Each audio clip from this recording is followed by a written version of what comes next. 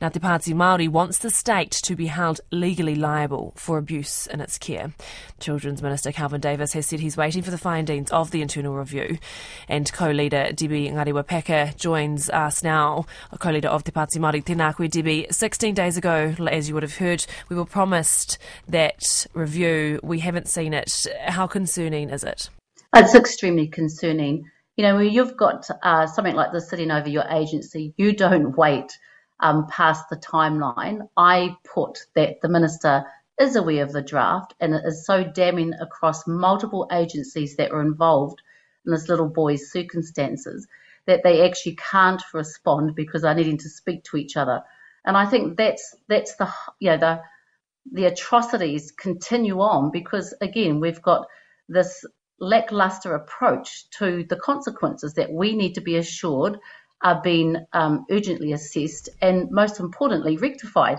So there's been no ownership. And I heard the CEO say, was this little boy's death preventable? Of course it was. It absolutely was.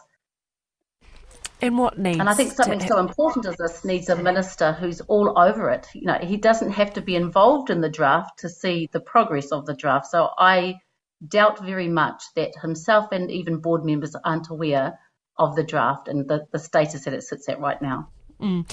Sorry for that delay there. Your other co-leader, Rawiri Waititi, called for the resignation of Kelvin Davis. I mean, there could be calls for resignations, but then what? What does need to happen at an institutional level for there to be potentially devolution of power, but as well being held legally liable for abuse in its care, as you have called for?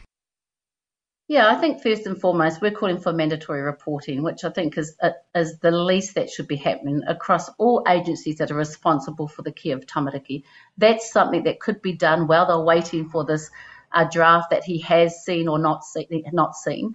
And I think what we also needed to see was a timeline and targets. I'm aware of iwi and community groups who've been desperately trying to have services devolved to them, and they're in all sorts of struggles. I'm aware of that in Taranaki alone. So I don't believe that things have to be delayed in the devolving process as much as the minister says they are. And unfortunately, I think, we raised something as simple as the archaic database. If you've got a system that's not working, then at least, fix the things that you can within your reach. This minister has proven that it's beyond him to be able to do it. And it's not personal about the tangata, it's actually about the importance of the role. So, we've seen 17 reviews. 17 reviews. I mean, what more do we want? Do we want to hit to 20 or 30 before we actually sit there and say, look, you've failed?